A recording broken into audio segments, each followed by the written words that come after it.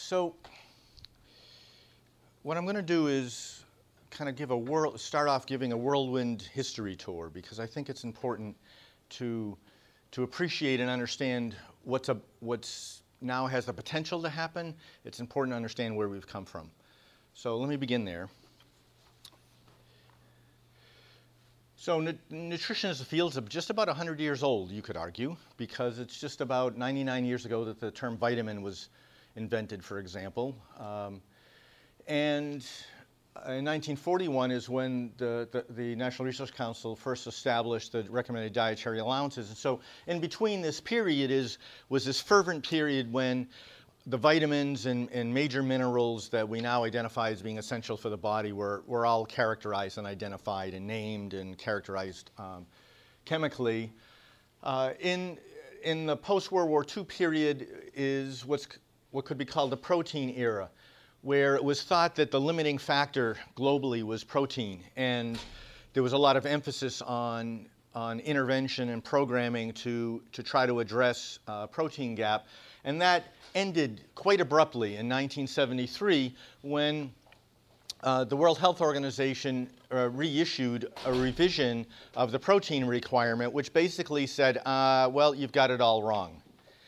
And this period, the period following that, when this happened, it was incredibly damaging for the field of nutrition. There was a tremendous loss of credibility. For example, the INCAP longitudinal study, the first generation of data collection in Guatemala, was a 4-country study. Clearly now with the third generation of data collection, there's no question it's the most important single study ever done in the field of nutrition. The data collection for the first generation started in 1969, ended in 77.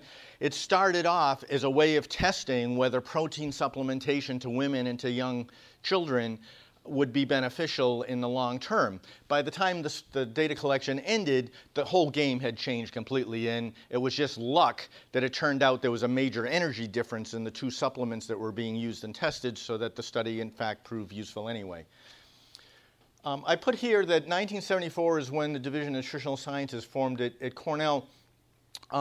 That's important conceptually, because Mel Nesheim, who was in poultry science, was asked to form the division, and Mel had this idea. I don't know how Mel got this idea, but there was a little bit of prior history, but Mel decided that nutritional sciences needed to be very broad in scope, and so he hired social scientists, behavioral scientists, went out and recruited an anthropologist whose reaction was, why would I ever want to be in a nutrition department, and convinced them to come. Jean-Pierre Habick, who had led this study, was enticed to come in 1977. And this was kind of codified in 1991, I think it was, in a Journal of Nutrition article, which described nutrition the way we understand it today, which is not just biological, but encompassing the social and behavioral sciences, epidemiology, and from molecules to organisms up to the population level. After the protein gap was the energy gap, where there was a lot of focus in the 60s and 70s around making up for energy deficits in the population. And in the 70s and 80s, there was a lot of focus on multi-sectoral nutrition planning, applied nutrition programs, nutritional surveillance were dominant themes.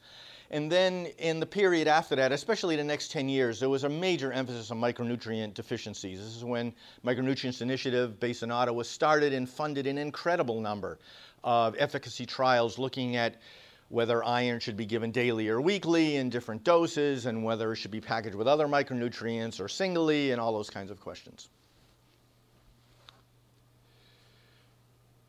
So in the period, especially in the last 10 years, some of this happened, of course, before, but particularly in the last 10 years, there's been a lot of things going on, discourse globally in nutrition around growth faltering, low birth weight, maternal undernutrition, iodine, vitamin A, iron and zinc, diarrhea, HIV, infant and young child feeding practices, and then other issues that are related, female time constraints, household income, livelihoods, agricultural production, food insecurity, environment, and urbanization. So those are things that are being talked about on the problem side. And then on the solution side, there's also lots of stuff being discussed that I've listed here. Growth monitoring, supplementary feeding, exclusive breastfeeding, complementary feeding, nutrition education, behavior change communication, oral rehydration therapy, child spacing, fortification. You can read the rest. So a lot of things are under discussion, a lot of partial solutions to the issue. And most controversially now and fairly recently is ready-to-use foods, Plumpy Nut.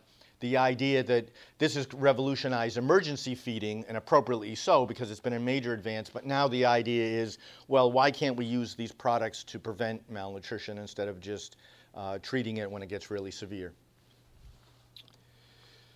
Okay, so that was one slice. Another slice is if we just think about anthropometry for a second. Anthropometry is important because it's still by far the single most important health indicator used worldwide, the growth of children. It's used to distinguish populations, subpopulations, individuals at all different levels.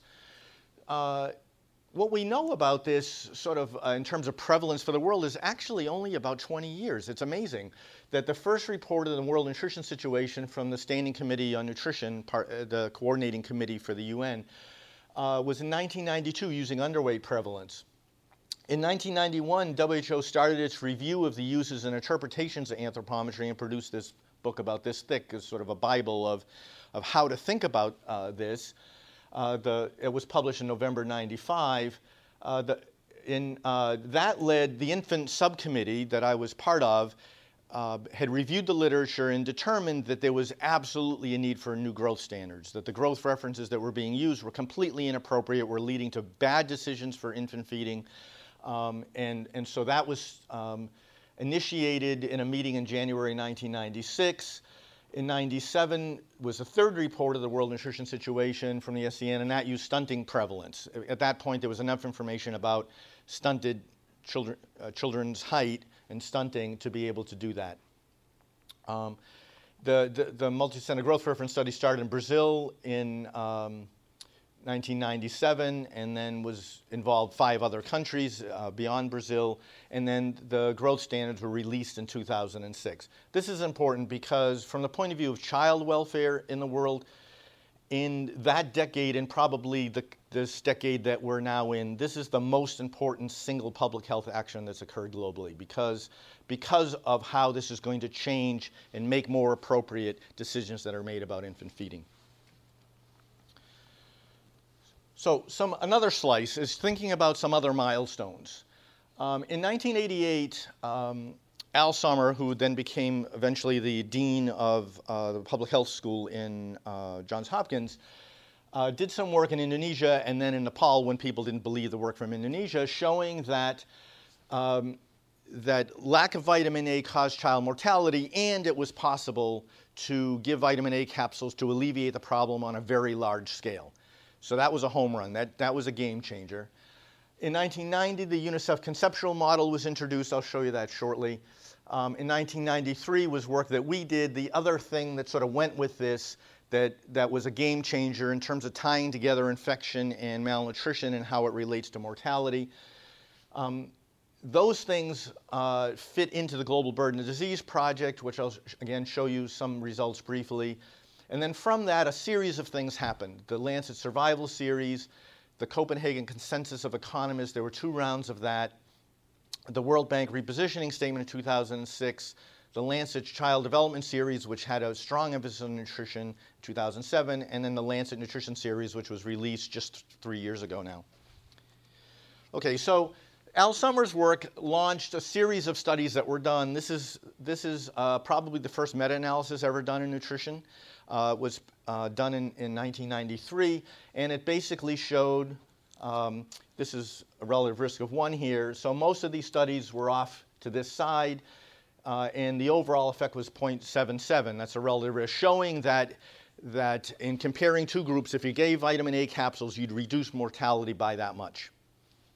So this had a dramatic effect, and at this point, people were willing to believe what Sommer had produced. This is the UNICEF conceptual framework, which really helped tie together, especially this part right here, tying together the notion of food security and agriculture with behavioral factors in terms of parenting and care, with environmental and health factors in terms of hygiene and sanitation, unifying that and the fact that there's these more basic causes at higher levels. So that was important in 1990. This is a picture from an SCN report in 93 showing the vicious cycle of disease and inadequate dietary intake there on the left. And clinicians had known about this since the 40s, particularly people working in Mexico and Latin America. Clinicians understood this very well. And there was a review done in 1968 that was beautifully done, and it had zero impact because there was no epidemiologic data. And so in 93, we published a paper in American Journal of Public Health, which basically showed that malnutrition increased the case fatality rate of infection, that malnutrition directly results in more than half of child deaths because of this, and that the majority of those deaths result not from the most severe, which is less in prevalence, but from the mild to moderate category because it has such a high prevalence. And so then WHO produced a figure like this. At that point, they got 60. Oh, this was based on, I think, Laura Caulfield's revision of what we did, and the figure there was 60%. In the Lancet Nutrition Series, they've downweighted that to 35%, but it doesn't matter. The point is it's a big number, and malnutrition potentiates the the result of infection from all of the different diseases that affect children. Okay, so that led in the Lancet Survival Series in 2003 to an estimate of about 11 million child deaths at that point. I think it's about 9 million is the estimate now. And to just give you some perspective, that's like 20 per minute children dying globally, or about 200 airplane crashes per day, to put it in some perspective. About 3/4 of those occur in sub-Saharan Africa and South Asia. About 2/3 of those, this was the main point of the Child Survival Series, 2/3 of those could be prevented by interventions that are available and are feasible for implementation at high levels of population coverage, but it just wasn't happening. The other thing was that there's contention for resources, and this was a graph from the Lancet Survival Series looking at USAID funding here, the proportion and the total amount of funding going for child survival programs. And you can see there's a drop-off here around 2000. What happened in 2000?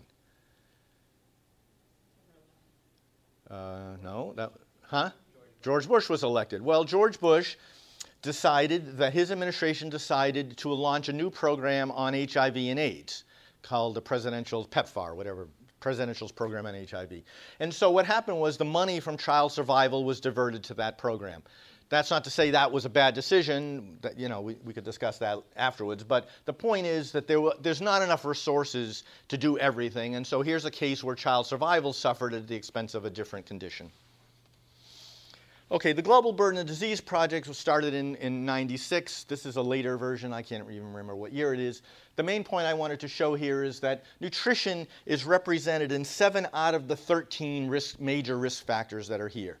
So it's up at the top is underweight. There's, where are we here? High cholesterol.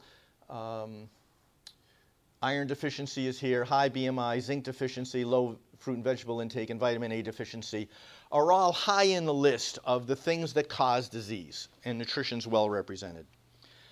The Copenhagen Consensus in 2008, this is a group of, I believe it's 7 Nobel Prize winning economists who were brought together in order to help make decisions about where should the world be investing if it wants to promote development? What are the best investments? And nutrition accounts for 5 out of the top 9 best investments, and the top 9 out of the 30 solutions that were ranked. And so micronutrient supplementation, fortification, biofortification, and community-based nutrition programs are all there. And nutrition programs at school are all there, 5 out of the top 9. So even the economists think that nutrition's a good investment. This is very powerful. The World Bank in 2006 issued a repositioning statement. Again, it was a very powerful statement coming from the economic community that basically said, the bottom line is here, is that improved nutrition can be a driver of growth. They don't mean child growth, they mean economic growth. Because it's estimated that worldwide GDP losses were more than 2 to 3%. For example, in Vietnam in 2007, a quick back-of-the-envelope calculation said that Vietnam was losing 1 year of economic productivity every 18 years because of undernutrition.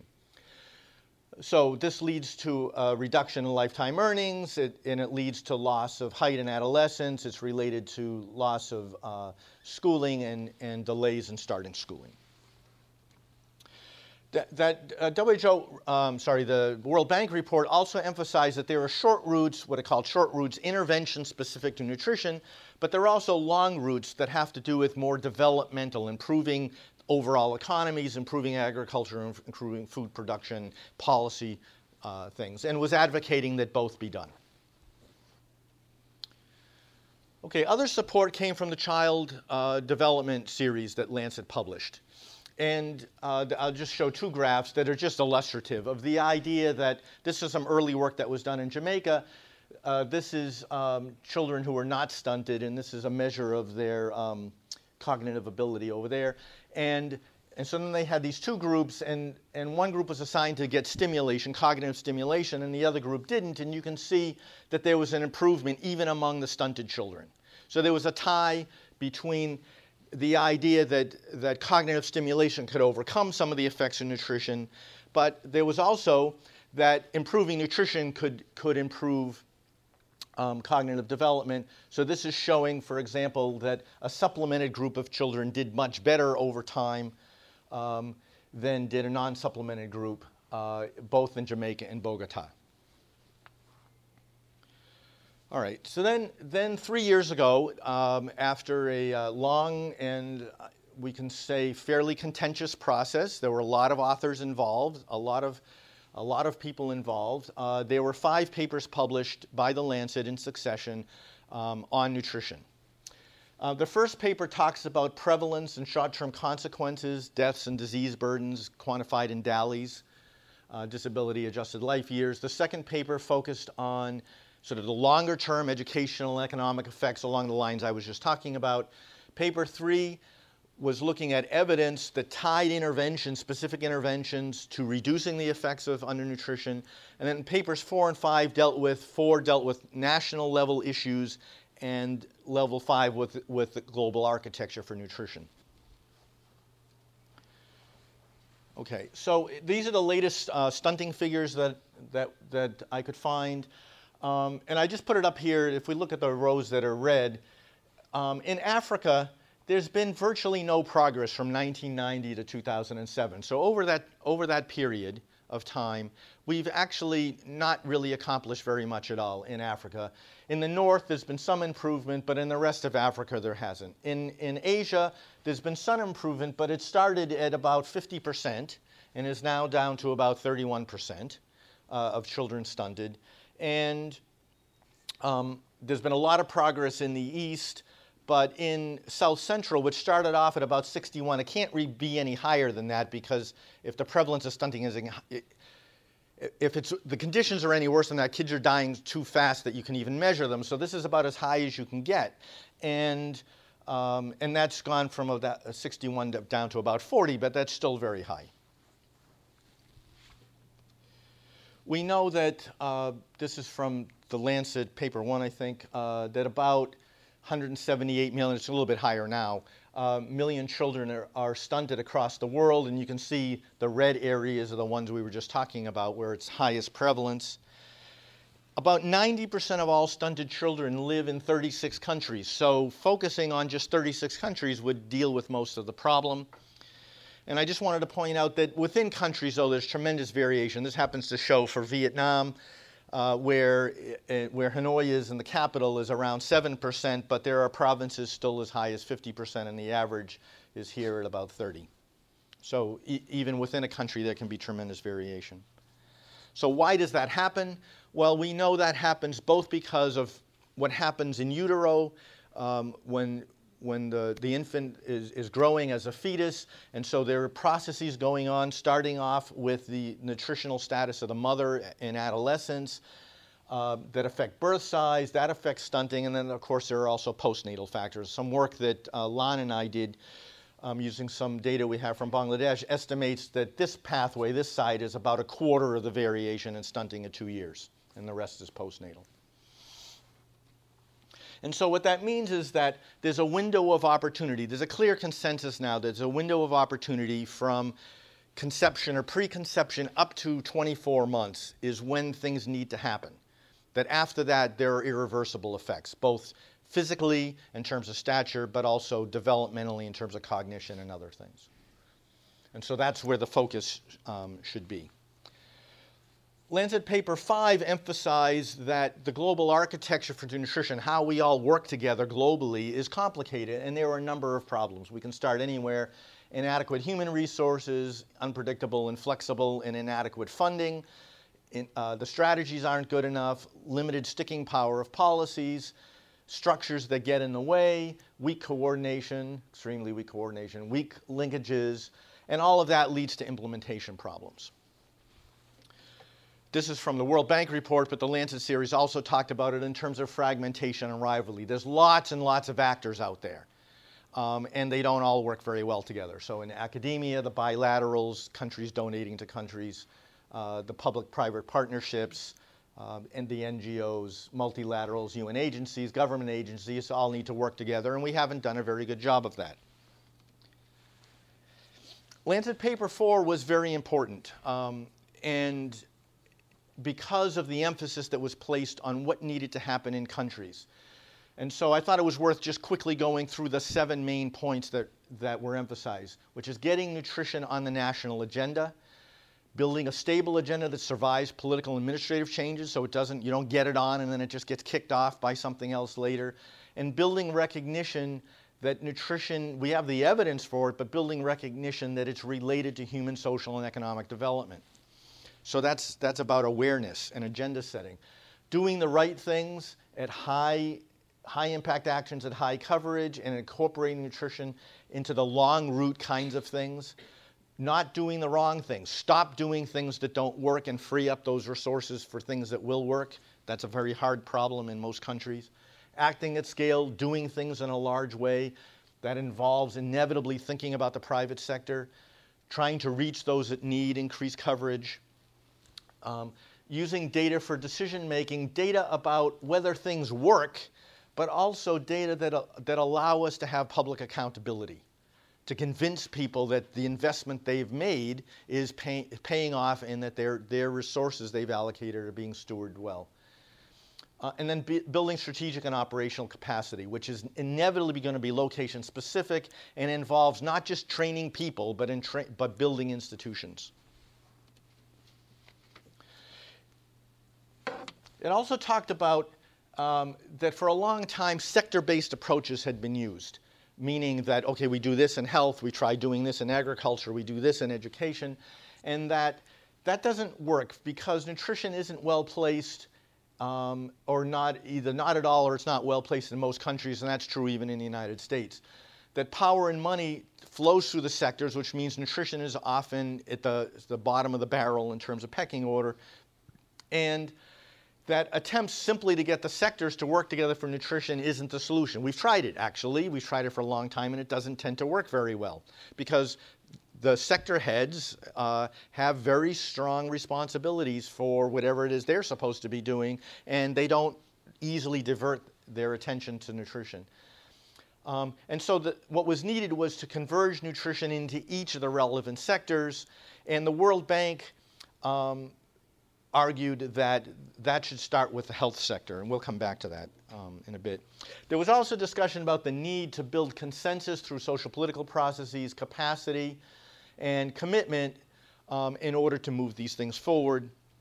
And related to that, some examination of what has worked in the past, particularly around breastfeeding promotion and diarrheal disease management, suggests that we have to motivate people and understand what motivates them. We have to build knowledge and skills, and we have to build institutions and structures that will support the things that we want to do. And that has to be done at a lot of different levels. Okay, so all of this up until now that I've described is basically been on the problem side. It's understanding the extent of the problem and the impact that the problem has had. And so at this point, and this point we're talking about is about 5 years ago, there was and certainly was solidified when the Lancet Nutrition series was published 3 years ago, that there's very strong reason why we should be investing in nutrition globally. So now the question is, what are we doing to respond to it? So in January 2006, the World Bank, anticipating the release of their report in a few weeks, let a development grant it was hosted by ICDRB, the institution that started in the 60s to combat cholera initially in Bangladesh. And I was at Cornell at the time, and we were a subcontractor to ICDRB for this project, and really the intellectual lead was with us. So I'm going to tell you a little bit about that and what's been learned from that. And one of the first things that we did was the Bill and Melinda Gates Foundation at that point had a nutritionist, Catherine Kreis, on board, but they didn't have a nutrition strategy, and they decided they should have a nutrition strategy in order to move forward. And so we were asked to be part of the 2-month insane operation where they hired a consulting firm. It was an amazing thing to be part of. And in a 2-month period, they forged a nutrition strategy. In 2007, the Standing Committee on Nutrition meeting, which is an annual meeting, was held in Rome. At that meeting, Jean-Louis Sarbib, who is the senior vice president of the World Bank, who with Mira Shakar, who's a nutritionist, had catalyzed the development of this repositioning statement and this development grant, came to that meeting and sternly reprimanded the nutrition community for being fragmented, for having clear priorities, for having the opportunity to establish clear priorities, but failing to do it because people were always arguing with each other. And it was very dramatic. I mean, he was highly, highly respected, and he didn't pull back any punches at all.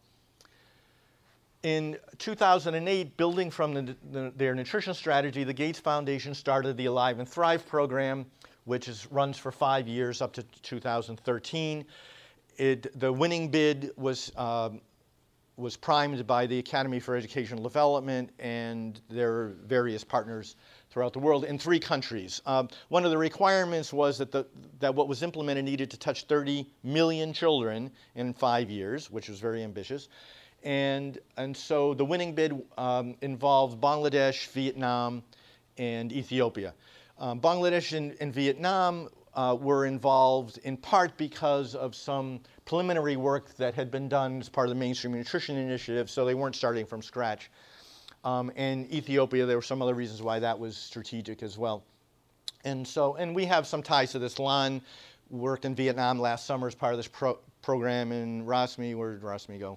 Rasmi's over there, and a week ago, Rasmi returned from her 15 months of time devoted to Alive and Thrive in Bangladesh. Okay. So let me tell you just a little bit about some of this, and then I'm going to come back to this point. Okay, so in the Mainstream Nutrition Initiative, one of the things that we realized early on was that we needed to have a simple frame to be able to communicate with people a very basic idea. And that's depicted here, and it's really the center part that's important. So much of nutrition emphasis has been on what we've called the epidemiological, for lack of a better name. It's a perfectly fine name, but anyway, we've tried some other names. But nutrition at root has been a biological science. And although, as I described before, by the early 90s, there was clear consensus that nutrition needed to be also a social science and a population science and a behavioral science. It still tends to be strongly dominated by thinking about causes and problems and thinking biologically. And we see that over and over again, where people argue about dosages of things when the real issue is either needing to develop on the social political realm or needing to develop on the operational realm. So by those things I mean the epidemiological issues are things like what should we be trying to deliver, what's critical, when during a life cycle, what dosage, how long, what duration, those kinds of questions. The operational is more about how and who. How can we deliver things in a way that's integrated with what's already going on? Who can do that? What's the manpower, woman power to be able to do that? How much will delivering key interventions cost? Those kinds of issues are operational issues. And the social political issues are about how do people think about the problem in a particular country? What are the values and interests of the people and organizations who will need to take action to move the agenda forward, and why might those organizations buy into the agenda or not? People don't do things just because it's the right thing to do. They may want to do that because it's the right thing to do, but they have other responsibilities. And so if we don't mesh people's interests and find common ground, then they're not able to act. So it's a sampling of some of the kinds of questions. So as part of the Mainstream Nutrition Initiative, we had an opportunity to do some work related to this. So, and this work has just come out in the last couple of weeks, as 2 of the papers have been published. This is Karen Lapping. She was our lead person in Vietnam, and this has just been published in Health Policy and Planning. And over 2 years, from 2006 to 2008, she basically participated in and studied the development of a new nutrition strategy in Vietnam. It's the first, I think, real prospective policy analysis that's been done in nutrition. And what she found, for example, is that the key strategies and actions were her placement there as a participant observer, which catalyzed a lot of what happened, orientation meetings with various organizations that that not only got support, but made sure that there was buy-in from people in the country. There were site visits to remote and minority areas to better understand the implementation issues.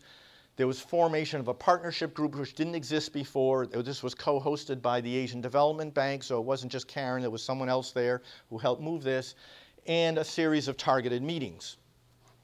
Some key factors were this cohesive policy community that WHO, UNICEF, not FAO, they didn't play so nicely, but the major NGOs, the National Institute of Nutrition, where Lan worked before she came here, and others all got together and saw the potential of working together and did that. There were also clearly defined internal and external frames. Internal frames are how the policy community talks to itself, and external is how it talks outside to others. That those were articulated through a series of high-profile events that functioned as policy windows. Some of those occurred naturally. Most of the ones that were critical we actually created. And the key drivers of all of this were personal relationships with people in key institutions where there was enough trust among people to work together even on really hard problems, and the ability to identify, create, and then make use of these opportunities that catalyze the process. So one of those, before I get to this, one of those was just going back to the, let me just back up here to this point, that the Standing Committee on Nutrition meeting was held in Hanoi in 2008. That was by design. We had started lobbying the year before that the next meeting would be held in Hanoi, and the technical secretary for the SCN agreed to that and worked really hard to make it happen. And the key point that punctuated everything was having the Deputy Minister of Health give a keynote address in which he endorsed the new nutrition strategy. That would not have happened if this meeting didn't take place. So from the point of view of moving things in Vietnam, this was essential and highly, highly successful. Okay.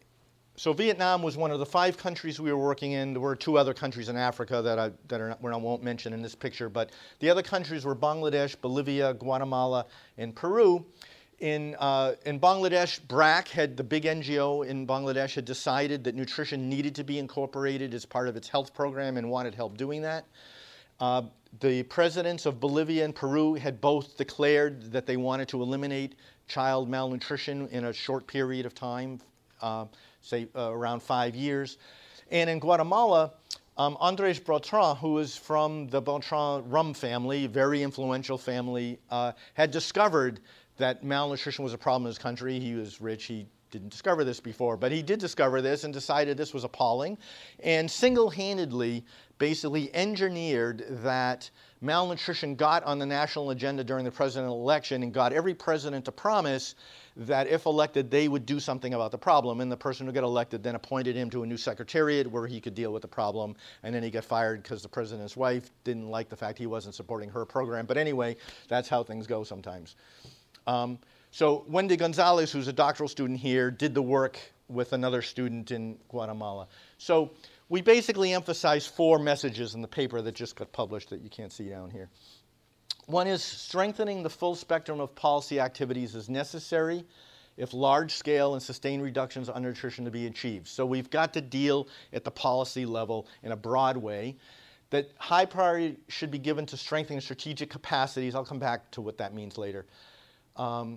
Because it's fundamental for a long-term nutrition agenda that can be sustained at a country level.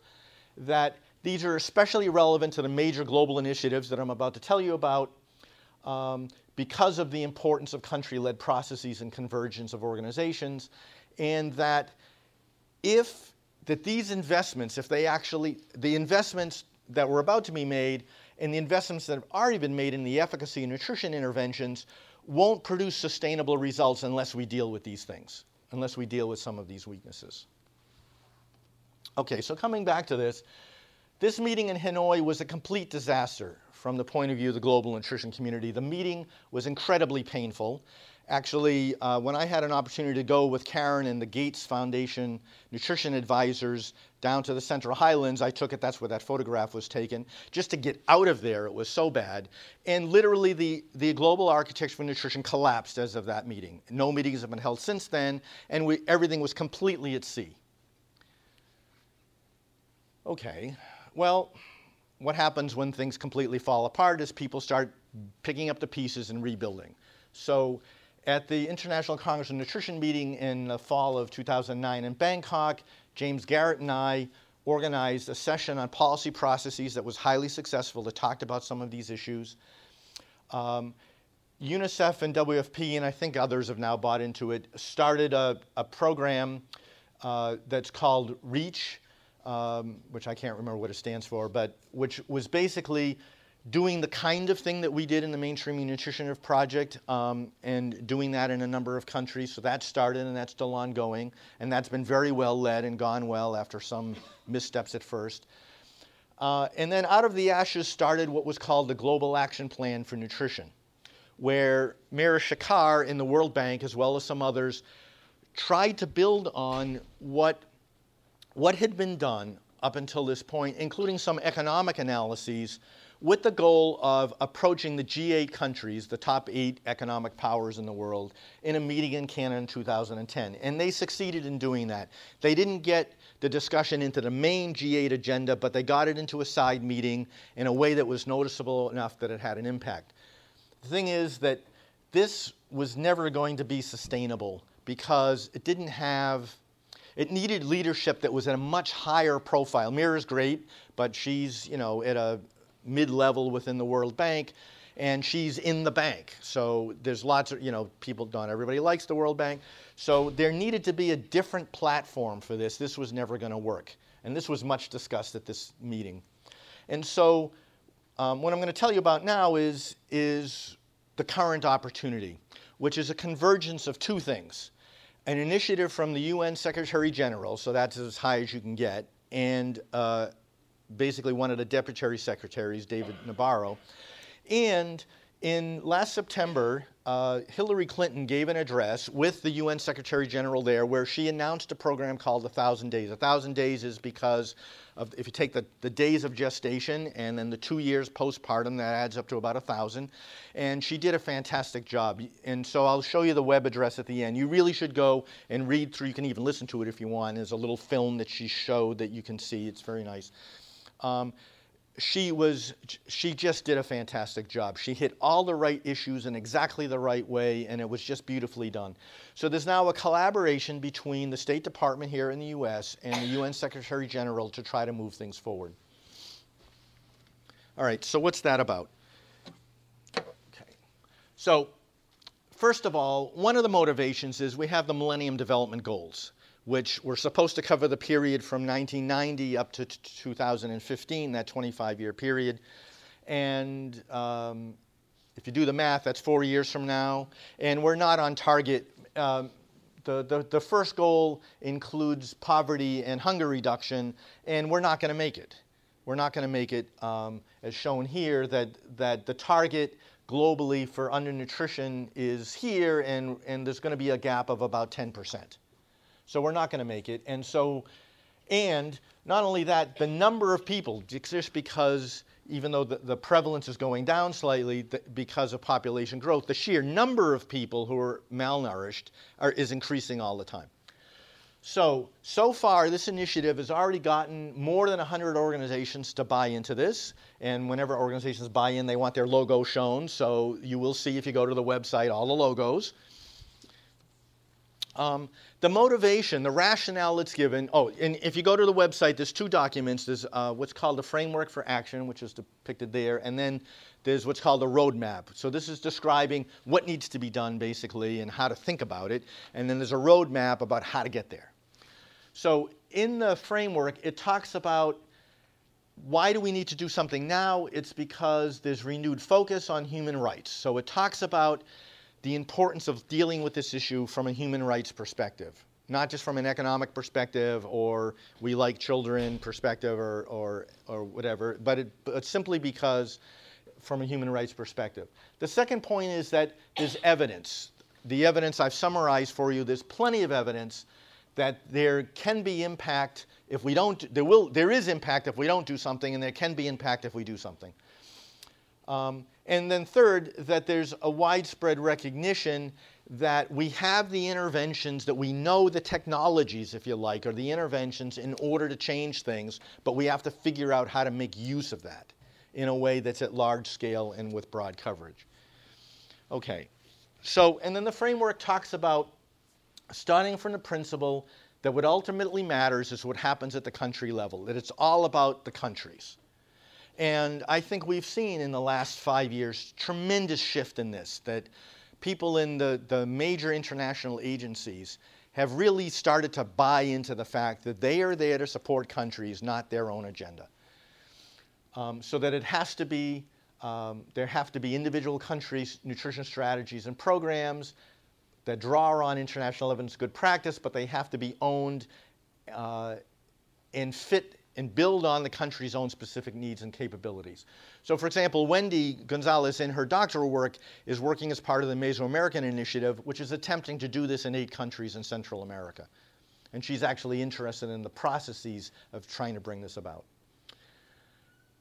Second thing is that we need to sharply scale up the evidence-based, cost-effective interventions, focusing on this window of opportunity, this critical window of preconception up to 24 months.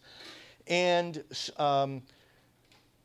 there's an estimate of how much that would cost. Sue Horton, who's an economist at the University of Waterloo, has, not single-handedly, but without her, none of this would have happened. She's the one who sold nutrition to the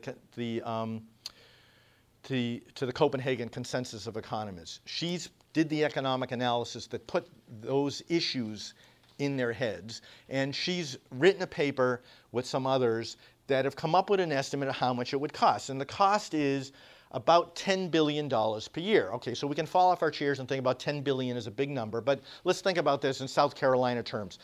The projected state deficit going into this budget cycle was about $800 million. That's almost $1 billion, okay? That was the deficit. That's not the budget. That's the deficit. So $10 billion in the global scene is not a lot of money. It's a relatively small amount of money. Okay, so, and they're basically saying if there was an investment of about that much per year, that we could deal with this problem.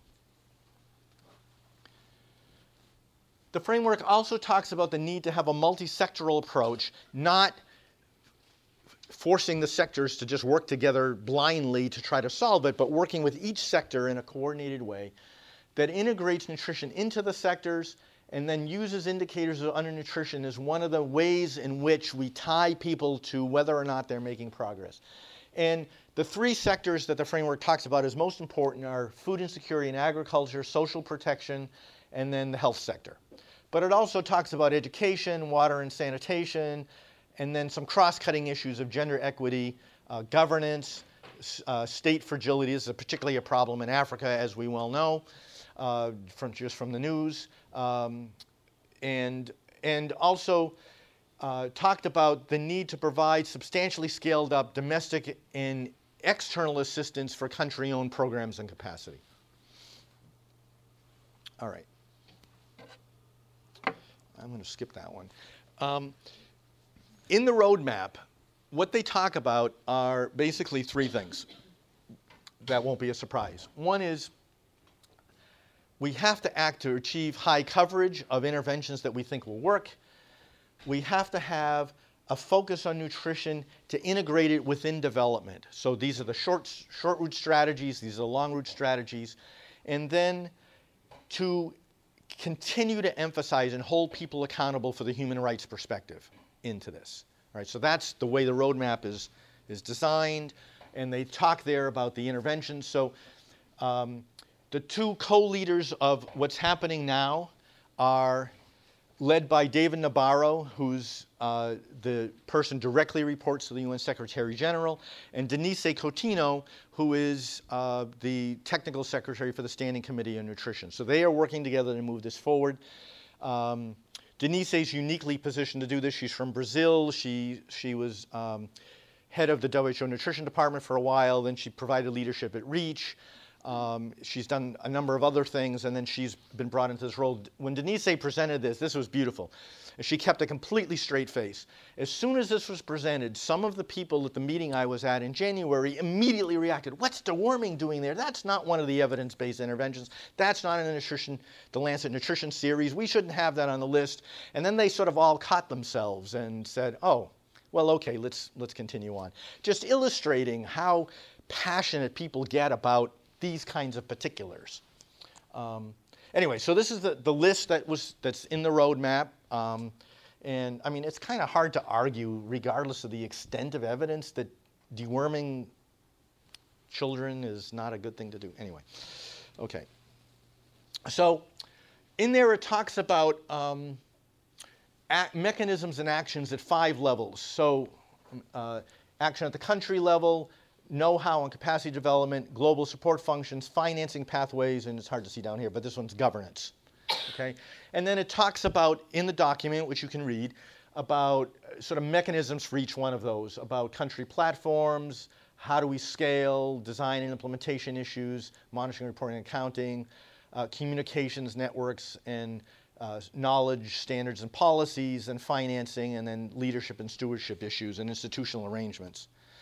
And it also emphasizes that there's lots of actors, and so they all have to be involved in all of this, whether they're NGOs or civil society, et cetera, with the government in the lead. It emphasizes that there needs to be a shared vision with people actually working together, and it talks in the way that I think we need to talk about, which is to be very explicit that we must have mutual respect, confidence, and trust if we're going to do this with each other. We have to minimize conflicts of interest, generate excitement for a common goal, work together towards this goal for a common code of conduct. This may seem obvious, but the field of nutrition has done a horrible job of this historically. And this is the point where we've got to step up and say we can behave in a better way. So that's working together. And then the other part's about decisions. Follow the numbers, to do stock taking and mapping, to set clear targets and then go after them, to mobilize sufficient funds, and continually track progress. So there's a transition team that's been appointed with the support of the SEN Secretariat, Denise Coutinho, and then many other stakeholders. They started this process in November with an end date of June to actually get this in place. The intent is to encourage country leadership, multi-stakeholder platforms, stock taking and mapping plans, the kinds of things we were just talking about. It's important to bring together stakeholders in the international scene, and those stakeholders are going to have to include the private sector, something that the nutrition community has had tremendous difficulty doing. And there was just some practice for this. The IFPRI organized a 2020 conference in India 2 weeks ago, I think it was. And is that right? 2 weeks? Yeah, something like that. And you know, and it hit the news that PepsiCo was one of the sponsors, and somebody from PepsiCo gave an address, and it was in the news about how horrible that was. And we've got to deal with those issues. And so it talks about the need for that. So David Nabarro is chairing this as the special representative. They have monthly meetings. The actions are under the patronage of the SCN. There's a team of 13 individuals from different constituencies who are acting as an executive committee. There's strong roles from the UN agencies, and it's linked to a number of other bodies. And their job is to advance this roadmap. They're doing that. They've established 6 task forces, and they're sort of going to move forward from there.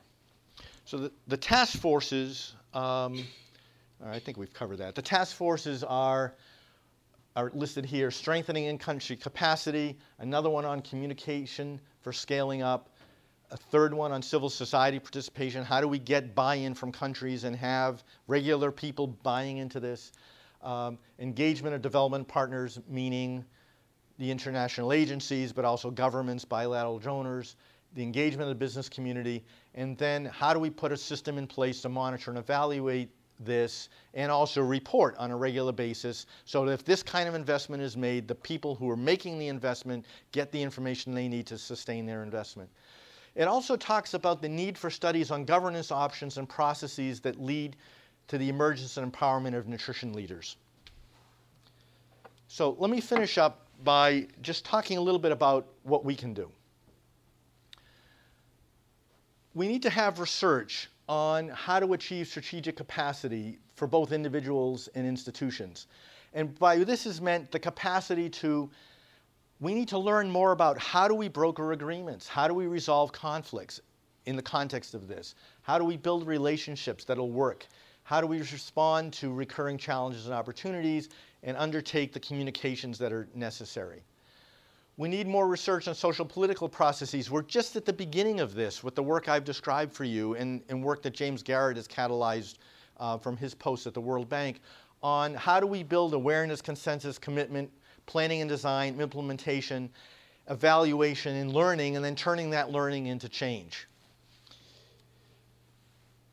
We also need to know more about operational processes that especially involve understanding worker and recipient motivations, demands of capacity, capabilities, something that Rasmi's working on for her dissertation. What are the right contact points and delivery mechanisms, and how do we integrate things into health systems? And then in terms of epidemiologic work, in particular, we need to know more about how responses to actions are dependent on conditions, biological, behavioral, social, and physical conditions.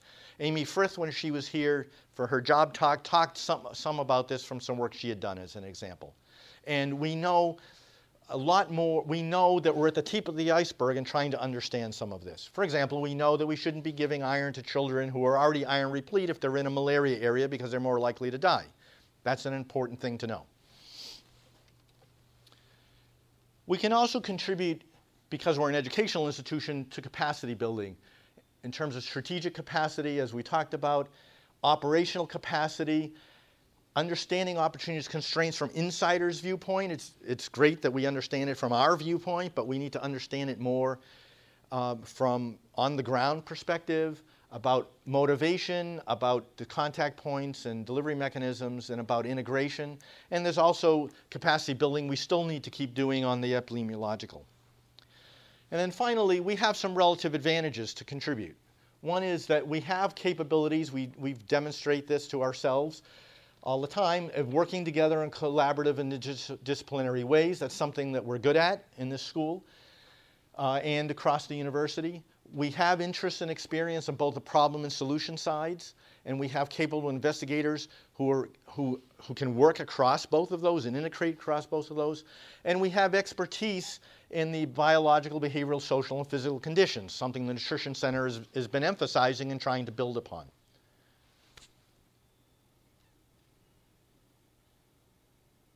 So, what do you think?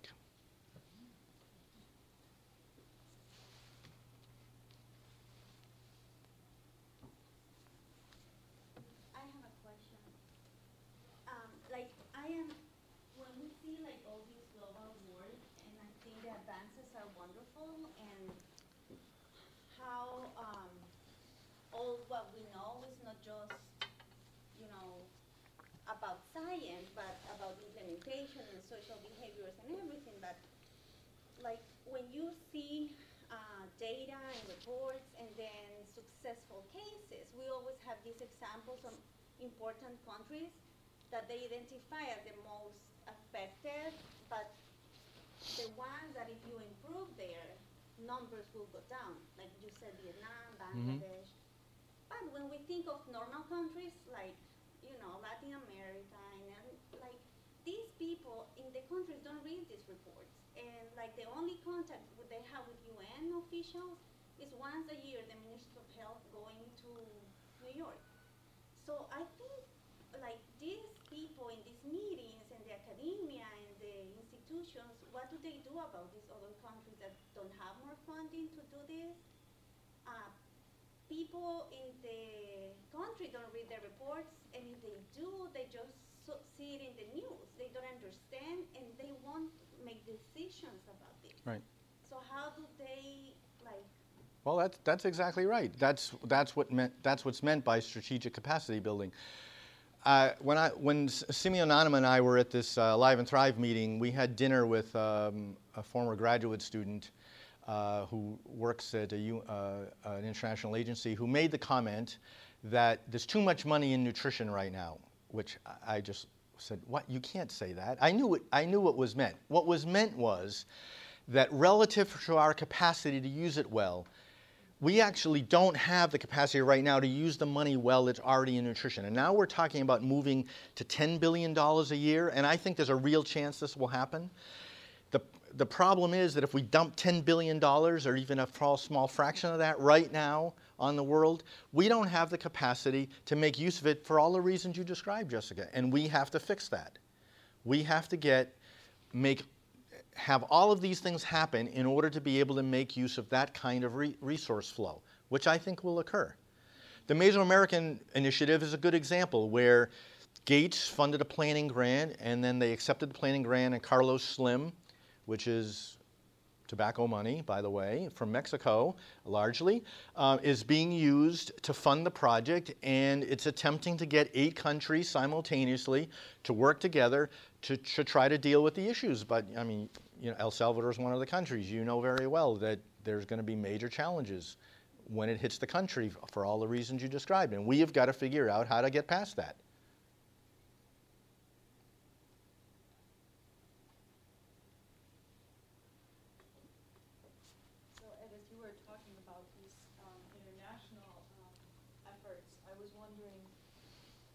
In parallel, what is happening at the national level?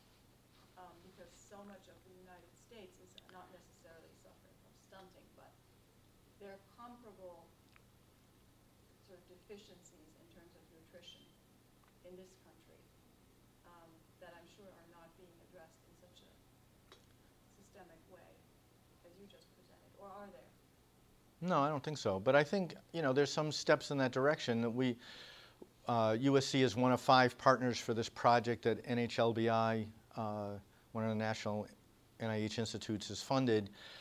They're investing $29 million in a project to try to understand what's going on in communities and what's going on with things that are working and not working. That's of a magnitude like the Alive and Thrive program, which is $77 million. If you split that across 3 countries, it's about the same amount of money. So that's a pretty large investment.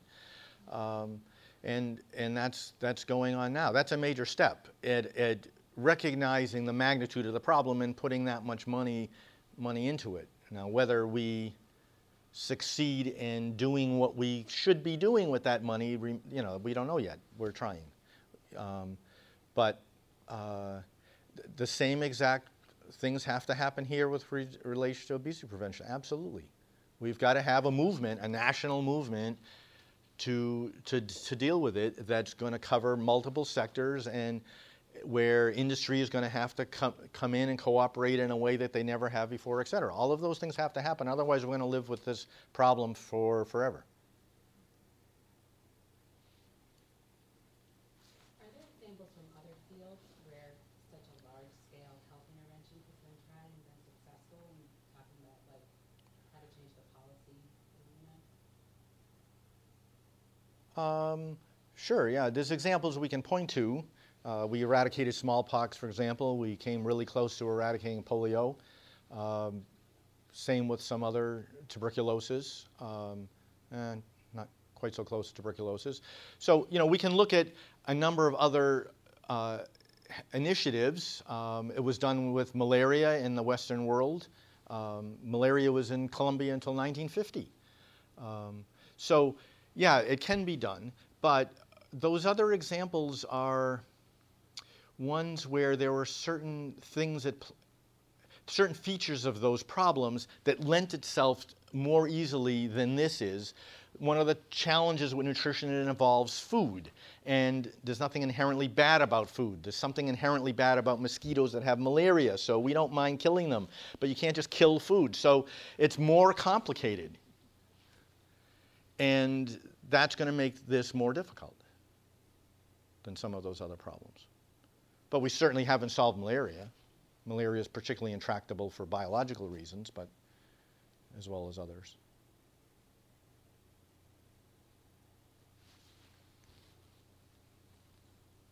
Other questions, thoughts?